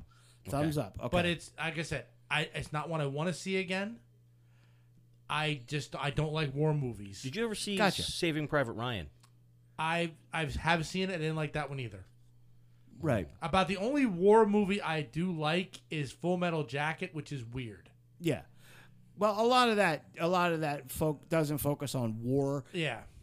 It's and to be fair, Gunnery Sergeant Hartman is such an iconic character. I and am just so infinitely quotable. I'm not a fan of the genre, but that still being said, people should see this movie, even Yes. though I don't care Yeah. for it. Right. Have you ever seen Band of Brothers, Eric? Yes. Okay. I like the main reason I like them as well, and Jimmy, like I said, I'm watching it again with Jimmy for Christ's sake, are the interviews they have with the people. That they're really, I mean, the shit that those guys went through and they're talking about it. Yeah. Holy shit. And then the second one, the Pacific, Yeah. that was another. Well, World War II. World War II is like the warfare from that time frame is a completely fucking different animal than we have today. Correct. In a lot of ways, it was a lot more brutal. But what do you rate the movie, Jim? Oh, that's got to be a thumbs up. Okay. Like I said, this is a constant rotation right up there with. Well, I know you're not going to enjoy it, but this is like we got Ford versus Ferrari and Hacksaw Ridge come out of his mouth almost every time he's over. Nice. I really enjoyed this movie. Amanda, thank you very much for suggesting this. I definitely going to give this movie a big fucking thumbs up. I really enjoyed this to the point where I like I said, I went and I learned a little bit about Desmond Doss after watching this. And that man, much respect, sir. Much fucking respect. I actually have one of my games, Memoir 44, which does a lot of the battles of World War II. They have a Desmond Doss scenario. He just showed it to me today. I'm like, you fucking And Really? Yes. Yes. And I want, and I'm going to play it, and it's like it takes place like it does the best it can do for the Hacksaw Ridge scenario. That's awesome. Yeah, and like I said, they do a lot of the battles of World War II. As I said, even though I don't, and as I said, I don't, and that's one of my favorite games as well. Right. It's just, and I did. Oh, the battle scenes were so graphic. I was like, Jesus Christ. Yeah, the battle scenes, and that's one thing I do got to give Mel Gibson credit for. Like, if you go back to even like Braveheart, Yes. go back to Braveheart, and believe it or not, I've really enjoyed this movie, The Passion of the Christ. Mel Gibson does brutality in such a beautiful way. The Patriot. Patriot, and that one that had to do with the Incas. Oh, what the hell was that? I don't remember. That had to do with Incas and the Aztecs. It was in. I don't remember. I'll think of it. But Mel Gibson does brutality in a beautiful way. I really enjoyed this movie. And I'm actively looking for the documentary. I was just gonna say I saw that there was a documentary. Yep, it's called The Conscientious Objective. I didn't even know that. It's on Tubi, and I believe it's on the Roku channel. So I'm going to watch that at some point, hopefully this weekend. But I have a lot of stuff going on once again this weekend, just nothing music related. I'll talk to you guys off. Yeah, there's actually a food truck event down at the Iron Pig Stadium we're going to. Oh, nice. Yep. Yeah, and then immediately after that, then I'm going to the races. Well, I haven't relaxed much. Well, since I've been back. Well, let me tell you about my route tomorrow. Oh no. I actually got one kind of close. Doug says We Were Soldiers is another good one. Yeah. Yes, it is. Yeah. And Wind Talkers. Wind Talkers is good too. But tomorrow I'm going to start my day. I have one in Packer Township outside of Jim Thorpe. And then from there, I'm Skook bound. Pine Grove, Friedensburg, 3 in Tamaqua. Get your guide out, man. Get your guide out. Do some fun stuff. Fucking 3 in Tamaqua. And then I'm actually going to be kind of close to Jim in my Tamaqua ones. I'm right on 54. Oh, okay. Avoid Tamaqua at all costs. Well, that's just generally. Yeah, No. They have. Oh, they have construction's all torn up. Every single road, like main highway, is tore up. Yeah, I'll be on 54 outside of Tamaqua, actually Ryan Township. And then from there, I got to go back up to fucking Wilkes-Barre. Oh, that's not a good trip. Yeah, it's going to be fucking blast. Let me tell you. I like Wilkes-Barre. I hate Wilkes-Barre. Did you? I was in my also favorite town a couple of days ago. Fucking Carbondale. Oh, nice. Fucking Carbondale. I even made a Facebook post. I said I hate this fucking town. I did see that. Yeah. Well, I was on the way down south. No cops. West Virginia. North Carolina. South Carolina. The minute you hit Georgia, holy shit. The cops are all out in Georgia. Oh yeah. Everybody's getting pulled over constant. We actually Lisa put the cruise control on and said, "I'm not speeding through this state." No, you don't want to speed through Georgia. Hurt Locker is a good one, Eric. Junior's yes. on there. Hurt Locker is a good one. Jarhead was another good one. Yes, it was. That was a very, very good movie. Now to circle back to what Andy said about Bray Wyatt. Yeah. MSN is reporting Bray Wyatt, known for the Wyatt family and the Fiend, dies at 36. That's fucking terrible. And he was a third generation wrestler. Yeah. His grandfather was Blackjack Mulligan, and his father was Mike Rotunda. And his uncles, Barry Windham, Wow. Kendall Windham. Yeah, because his mom was Blackjack Mulligan's daughter. Mm-hmm. Yeah, fucking terrible. Former, yeah. Did they say what happened? I don't know. Because another guy died in an accident, didn't he? The one not too long ago in Jersey. Oh yeah, that was Jay Briscoe. Yeah. That was Jay Briscoe. Fucking girl was texting and driving. She was texting and driving. She crossed the center line and hit Jay Briscoe, killing him instantly and nearly paralyzing his 2 young daughters. And I tell you what, as a lifelong wrestling fan, and my favorite manager of all time is Jim Cornette. Okay. I have a special affinity for tag team wrestling because I grew up a huge fan of the Midnight Express, Jim Cornette's tag team. You know, their matches with the Rock and Roll Express shaped a lot of my pro wrestling tastes. And then you had guys like Shane Douglas and Johnny Ace, the dynamic dudes. Johnny Ace was fucking terrible, but I always loved Shane Douglas. Shane Douglas and Ricky Steamboat were a good tag team. Then you had Tully Blanchard and Arn Anderson. You know, they were fucking fantastic. And nowadays, everybody that you essentially have 2 groups of wrestling fans now, as far as tag teams go. You have ones that swear the Young Bucks are the greatest tag team ever, Nick and Matt Jackson. They're a modern day Hardy Boys that don't know how to sell and just do flippy shit for the sake of doing flippy shit. And then you have people that are fucking right and say the best tag team going right now is FTR, Dax Harwood and Cash Wheeler. If you say they're the best tag team going right now, you're right. The other one you could have made an argument for were the Briscoe brothers, were Mark and Jay Briscoe. But unfortunately, Jay passed on. Yeah. I'll tell you what, if you want to fucking see like what tag team wrestling should be, there's a trilogy of matches between FTR and the Briscoe brothers. You can find them on YouTube. Oh my God. So good. But yeah, fuck, Bray Wyatt, 36 years old. His brother is Bo Dallas. Yeah. That's a shame. Yesterday we lost Terry Funk. Yeah. Now Terry's been in ailing health for quite some time. He was in a nursing home. And he was also 79 years old. Correct. Amazed he lived that long with what he's done.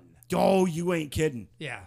The dude was 50 years old doing fucking moonsaults in ECW. Off of the top of ladders. With a replaced hip already. Terry Funk, Lord. he always said he was middle-aged and crazy. He was. But yeah, I'm not to sound morbid, but I'm really excited to hear Mick Foley's tribute. Oh, it's gonna be. That's gonna be beautiful. It's gonna be very moving. Yeah, because somewhere on VHS, I have the IWA King of the Deathmatch tournament from Japan, and the main event, the finals of the tournament, is Cactus versus Terry Funk. Oh boy! In a no rope, barbed wire exploding ring death match. Nice. Yo, I've seen small snippets of that match. it's fucking brutal. Oh my. Yeah, it's fucking brutal. It was. I mean, Terry Funk. He's part of the only pair of brothers to ever win the NWA World Heavyweight title. Him and his brother Dory Jr. both did it. The Briscoes, Jerry and Jack Briscoe didn't do it. No other brother tandem has ever done that. And to this day, there's one father and son tandem that's done it. Dusty Rhodes and Cody Rhodes. Really? Dusty was around when Cody came up. Well, no, Dusty was the NWA World Champ back in That's the right. Okay. 80s. Yeah. And then Cody ended up winning it from Nick Aldis. But yeah, fucking absolute legend, Terry Funk. Get on the WWE Network, you son of a bitch. Watch some of my old matches. I mean, just go through the ECW shit. He's been involved in so many iconic ones too. Oh yeah, Even the shit ones like the dumpster match with DX. oh god, I mean, that was a shit match. No, he would probably admit it himself. and he wasn't even Terry Funk. He was Chainsaw Charlie. But that was his choice. It's not even like they saddled him with the gimmick. Right. He decided to do it. And if you ever just here's a tip from your Uncle Eric, folks. If you ever decide to quit your job, this is how you do it. You just leave a note on your boss's desk and say you got to go home because your horse is sick. That's how Terry Funk walked out of the WWF. Really? Vince, I got to go home. My horse is sick. Oh, my. Okay, Terry. See ya. But Wow. Yeah, here's to the Funker. Funk. And here's the Bray Wyatt as And well. Bray Wyatt too. I know the Fiend was a bit polarizing. I actually enjoyed that gimmick. So did I. When it was done right, it was done super right. Now, his original, like the original Bray Wyatt gimmick. See, I'm not talking about when he was Husky Harris with the Nexus. When he was like the original Bray Wyatt, which was kind of a new version of the Waylon Mercy character, which is ripoff of Max Cady from Cape Fear.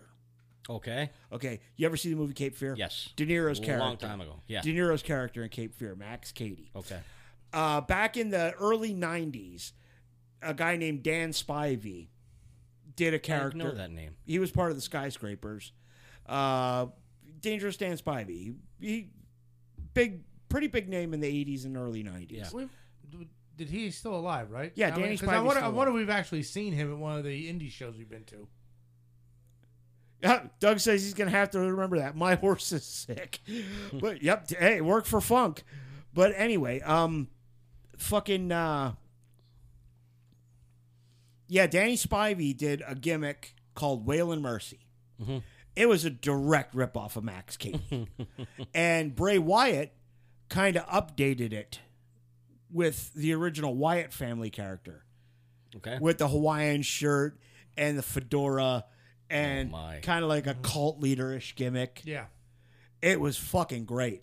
Bray Wyatt, you know, one of the better minds in wrestling for the modern era.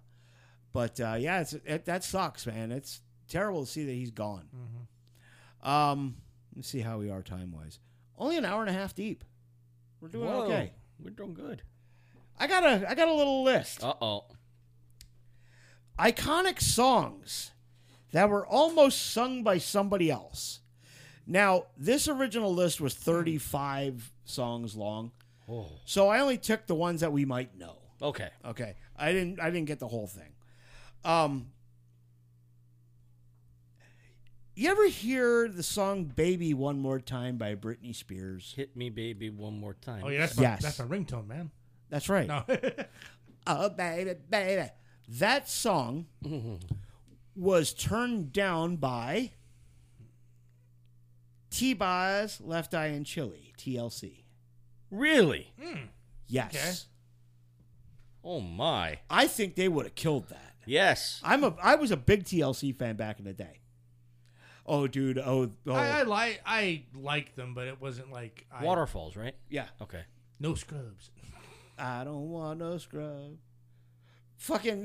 What's the one about the sex? That Ain't they Too have? Proud to Beg. Ain't too proud to There beg. you That's go. the one. And from the early morning to the middle of the night, I ain't too proud to beg. 2 Yep. inches or a yard rock harder if it's second. I was a big TLC fan, and I always had a thing for Left Eye. Until she went nuts and fucking burned down Andre Rison's house. house. But Yep. don't put your dick in crazy. All right. Now, everybody's heard the song Hungry Heart, right? by Bruce Springsteen. Oh my, yes. Yeah. Everybody's got a hungry heart. Okay, yes. Okay, Bruce Springsteen wrote that. Okay. And recorded it. Mm-hmm. He originally wrote that for Gabba Gabba, we accept you one of us, the Ramones. I could see them doing it. I could too. I don't know. Yeah. I could hear Joey singing that. Yeah. It would have gone perfect with, I mean, they did so many, like, songs that were, like, were not punk songs. Yeah. Yeah. You know, like, I Want to Be Your Boyfriend and stuff like that. It's like... And Joey refused to play on them. Or Johnny, rather. Oh. Johnny refused to play guitar on those. Wow. Yep. Anything that wasn't fucking, like, power chords, pretty much Johnny refused to play on. Oh, my. That's why they never did them live. Huh. Yep, that was, here's another one.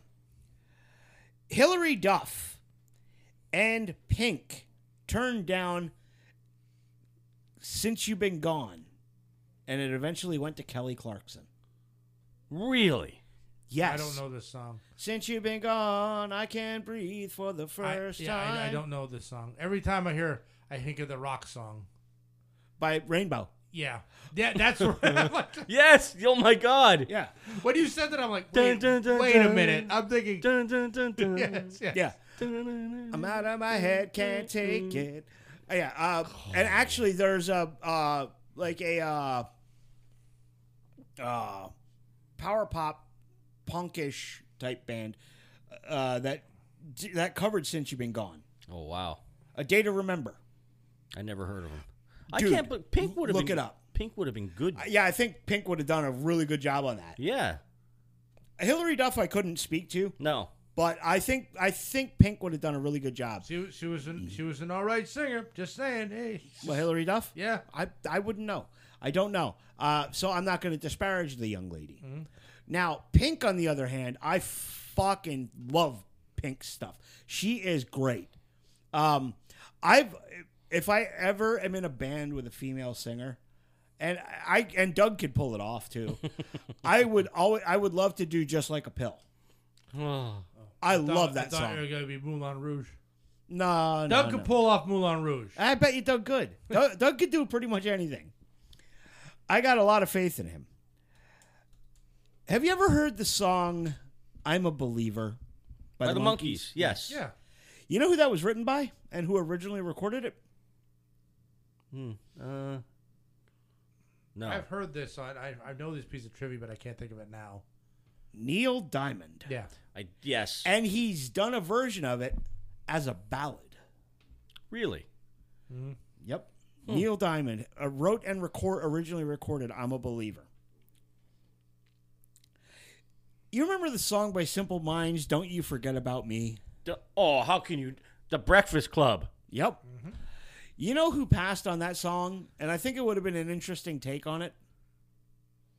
Your friend and mine, Billy Idol.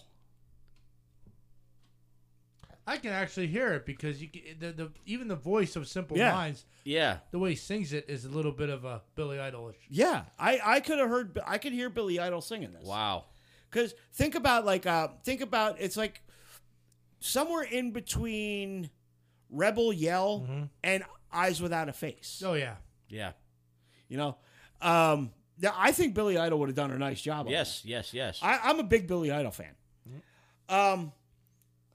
You ever hear the song "Call Me" by Blondie? Yes. That was written for Stevie Nicks. Come on. Yep. Blondie did it much better than. I don't think I agree. I don't Yeah. think Stevie's voice would have lended it to that. Yeah, In This Moment is an awesome version of that too. Yeah. Oh. Yeah. Well, Maria Brink is Oh, fucking fantastic. I got turned on to In This Moment. They're very good. They're very fucking good. Here's another one. Everybody knows this. It's a fucking great sing-along song every time Suddenly Found plays it. Take Me Home Country Roads by John Denver. Jesus Christ. Okay. You know who passed on that?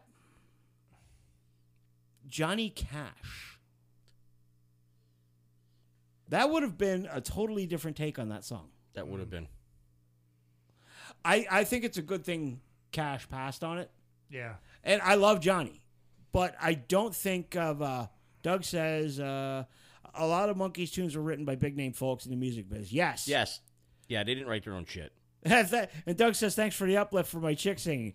Doug, you do such a great fucking job with "What's Up." I can't help it.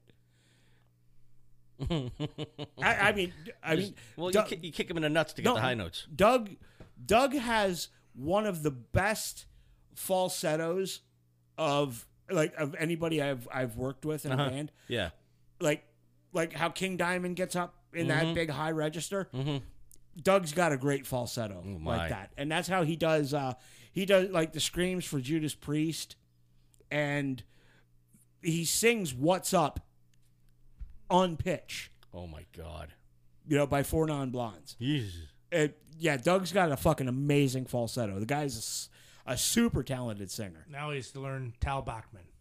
Tal Bachman. She's So High. Oh yeah, we could do it. Yep. Yeah, that song. that is a hard one, Doug. Every time I did it, I always transposed it down an octave. Yeah. To make it easier for me to sing. Yeah. And we play it. It's played with a capo on the second fret. So instead of your guitar being tuned to E, it's tuned to F sharp. So everything's jumped up to a full step. It's a fucking pain in the dick. It really is to sing. And kudos to Doug for pulling it off. You ever hear the Elvis song "Golden Years"? Cool. Or actually, the David Bowie song "Golden Years"? Yes. He wrote that for Elvis. Okay. Wow. That's definitely more of a Bowie song. That is definitely. Yeah. Okay, now, Diane Warren wrote a song that Aerosmith covered. It's called "I Don't Want to Miss a Thing." Ugh. That was originally not written for Aerosmith. That was originally written. Michael Bolton? No. Okay. Celine Dion. I would rather have heard Celine Dion singing it, to be honest. I think she would have done a really nice job with that. I wouldn't have lost that much respect for Aerosmith if they would have passed on that song. Well, money talks and bullshit runs a marathon. I just can't believe there's all these writers out there that are just writing songs saying, "Hey, take a look at this." How do you think Well, Nashville works? That's how the but music you're not industry. talking Nashville here. You're Well, no, but look at a guy like Desmond Child. All Desmond Child does is he doesn't put out records. He put out one, I think. Yeah, and But he writes songs for other people. But the entire Nashville system. well, not just Nashville. But- What was that song by Kiss? Not by Kiss. That Hide Your Heart. Yeah. Hide Your Heart was done by 3 different artists in like the same year. Yep. It got passed around, and like the versions are altogether different, but Yeah. it's like it's Hide Your Heart. yeah. It's like, yeah, I mean, there are people out there that just, pass off music. Yeah. And I keep bringing up Nashville because that's the biggest example of this. Most singers in the Nashville system don't write their own shit. I understand that. Yeah. And most songwriters don't sing. That's why you have a wonderful song like let me think of a good example here.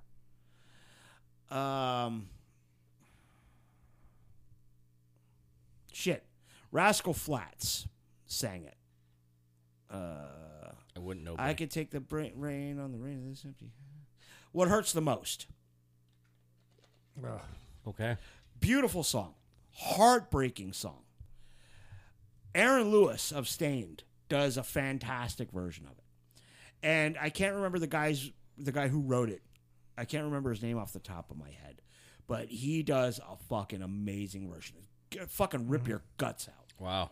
And Sia, who wrote for tons of people, she was like a songwriter for Whitney Houston. Yeah. I think like almost a lot of female singers at the time, and she decided that she took all the rejected songs that nobody wanted and started making albums with them. Got you. She's Yeah. the one that did Chandelier Yep. and things like that. Those are ones that everybody passed on, and she started making music with them. It was like brilliant idea. Then she made her persona. Yeah.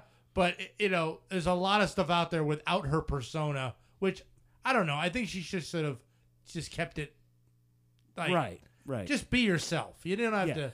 Well, I mean, look at a Beyonce record. Okay, this is like where Kanye comes into play. when fucking Kanye jumped on stage, I'm gonna let you finish. Yes. I'm gonna let you finish. Yes. When Beck won an award, okay, for like album of the year. Mm-hmm. That was Taylor Swift. Taylor Swift won Well, he did Video that of the Year at the MTV Music Right, Awards. right. You're right. And Single Ladies was the one that Kanye thinks should have won. Yes. Yeah, and has like 37 writers. But didn't he say some shit about Beck too? He might have, but He know. did. I'm gonna let you finish. Yeah. But Beyonce, one of the best videos of all time. Right. Of all time. But no, he said some shit about Beck. Oh yeah. Okay, now Beck writes, records, and produces all of his own shit. That motherfucker plays every instrument on every song. Okay, Beyonce's got like, and I don't want to disparage the girl because she's fucking talented. She can sing, Correct. but she's got like 30 fucking writers credited on her record. Yeah. Nah, come on. I'll Yeah, give yeah. Beck a little bit more ups. Yeah, that is one thing now, and that is one thing that kind of is upsetting about modern day music, and I think more pop music than anything. It's never been, people writing a lot of their own stuff, but now there's a team Yeah. who will write what they know is the formula. Yeah. And that's why the shelf life of the average musical artist is 5 years. Yeah, I mean, and it's probably always been like this. I mean, I can't imagine Bananarama wrote all their own stuff. Right. But yeah, well, I mean, Desmond Child's been around forever. Yeah, I mean, he shaped Aerosmith, for Permanent Vacation. Well, him and John and Kiss. Without Desmond Child and John Kalodner, Aerosmith would not have had their comeback. Yep, that's the truth. 100%. That's the truth, and they were able to craft it for what was good at the time, and they knew their shit. Yep. And John Kalodner knows what sells. Yep. There's a reason he was like the number one A&R guy in the business at the time. Yeah. He knew what worked. And Desmond Child is one of the greatest songwriters of our generation. Or of all time. All time. Now, we got two more entries on this list. You ever hear the song Powderfinger by Neil Young? I know I haven't. I don't think I did. Okay. Wow, a Neil Young song you haven't heard? Yeah. See, there's a reason I put this on this list. I figured know. you'd I'm fucking know thinking. it.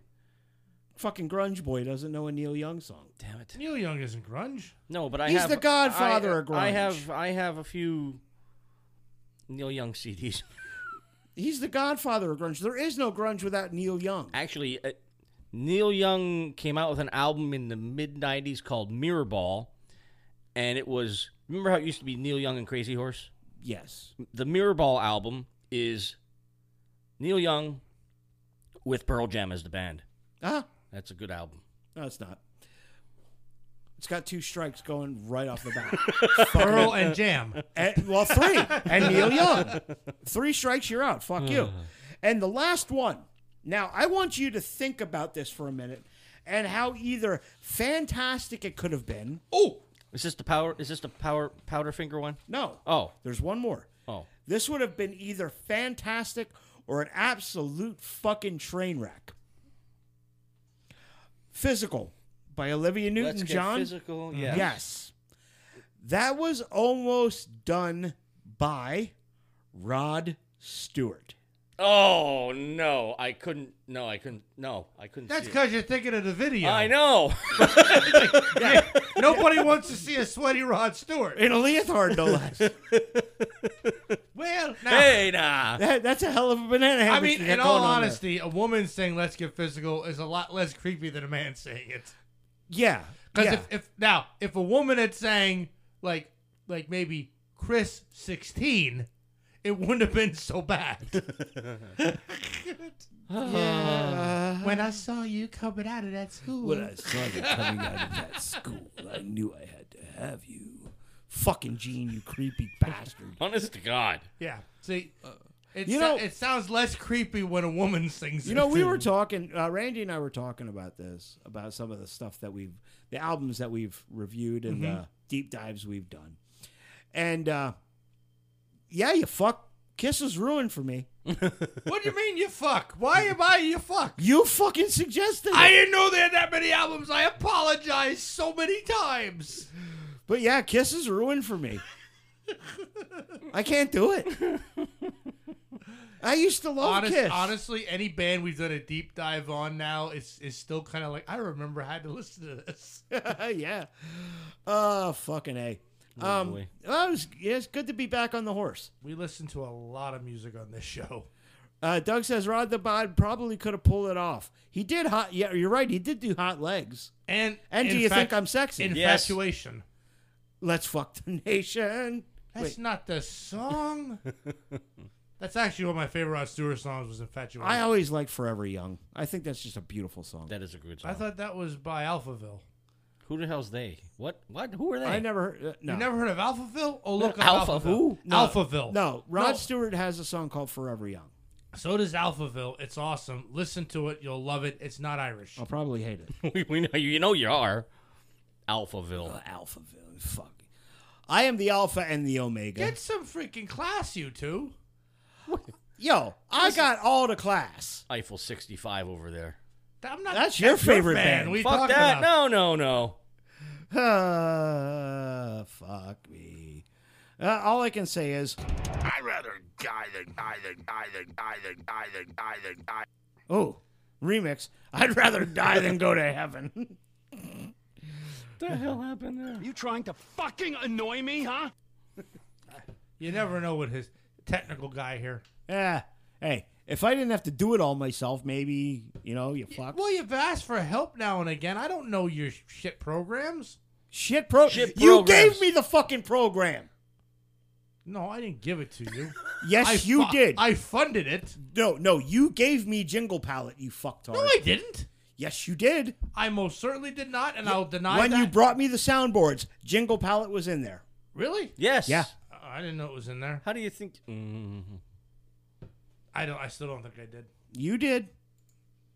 You did. No, because all the soundboards were SWF files. You That probably was in there. downloaded something so you could watch them. I don't know. Clown. Ass clown. Listen here, fuck lips. I'm just saying. Listen here, you fucking milky liquor. Let's pick fucking next week's homework. We got shall 8 we? more, right? 6. 6, 8, whatever. I've been adding more movies to my list like forever. All right. What do So you- the movie picked by the biller. Just like Frank. It's a yellow card. Wait, this is the movie? Let me see. No, it ain't the movie. I don't know what the hell that is. Yeah, it's a movie. It's called Jeremiah Johnson. Oh, that's the movie? Yes. Who names a movie after a person? Why do I think I saw that movie already? That was requested by my boy Alistair. I think I saw that movie. See, I couldn't tell the second one either. It's a Western, isn't it? I don't know. I don't think Alistair would do a Western. He might. Okay, so Jeremiah Johnson is the movie. Now, for the album picked by me. Another yellow one. This is good. It's a yellow one. Oh, it has a hair on it. Oh, shit. Finally. I've been waiting for this to happen. Jimmy Westerberg suggests The Replacements. The album is Tim. Tim. By The Replacements. As in they call me Tim. The Enchanter, yes. There are those who call me Tim. Oh, this is going to be an odd week. Full disclosure, I have already listened to this album. I've never heard of either of them. Yeah, I've never seen the movie, but Alistair and I will watch it. And I've listened to the album. I'm gonna hold back my thoughts until next week. I'll have to hold back my thoughts too because I have none. I know you have no thoughts. Of the album. I got lots of thoughts. Okay. Of all. Okay. Have you ever seen the meme that has Robert Redford like looking this way and it zooms in on him? No. Oh. He's like in a fur coat and he's like around water and he's looking at the camera and the meme like zooms in. That's from Jeremiah Johnson. 1972. Okay. Okay. Another reference I don't know. No, yeah, exactly. Yeah, Doug says, yes, Tim. The Replacements. Finally, Jimmy Westerberg's album gets picked. And that's been in there since we fucking started this. What's the genre? The Replacements. I know. I don't. It's 90s, isn't it? No. 80s? No. It's The Replacements. 70s? No, I think the album came out in the 80s. Oh, good. So it's not going to be terrible dog shit. That one. That picture. No, you don't remember that? No. Ever see that meme? No. No. I've seen it, but I didn't know that was Robert Redford. You didn't? Why would I know that? It looks like Mark Hamill with a beard. It just looks like some Skook Mountain guy. Yeah. Fucking some guy from the nether regions of Summit Hill. All right.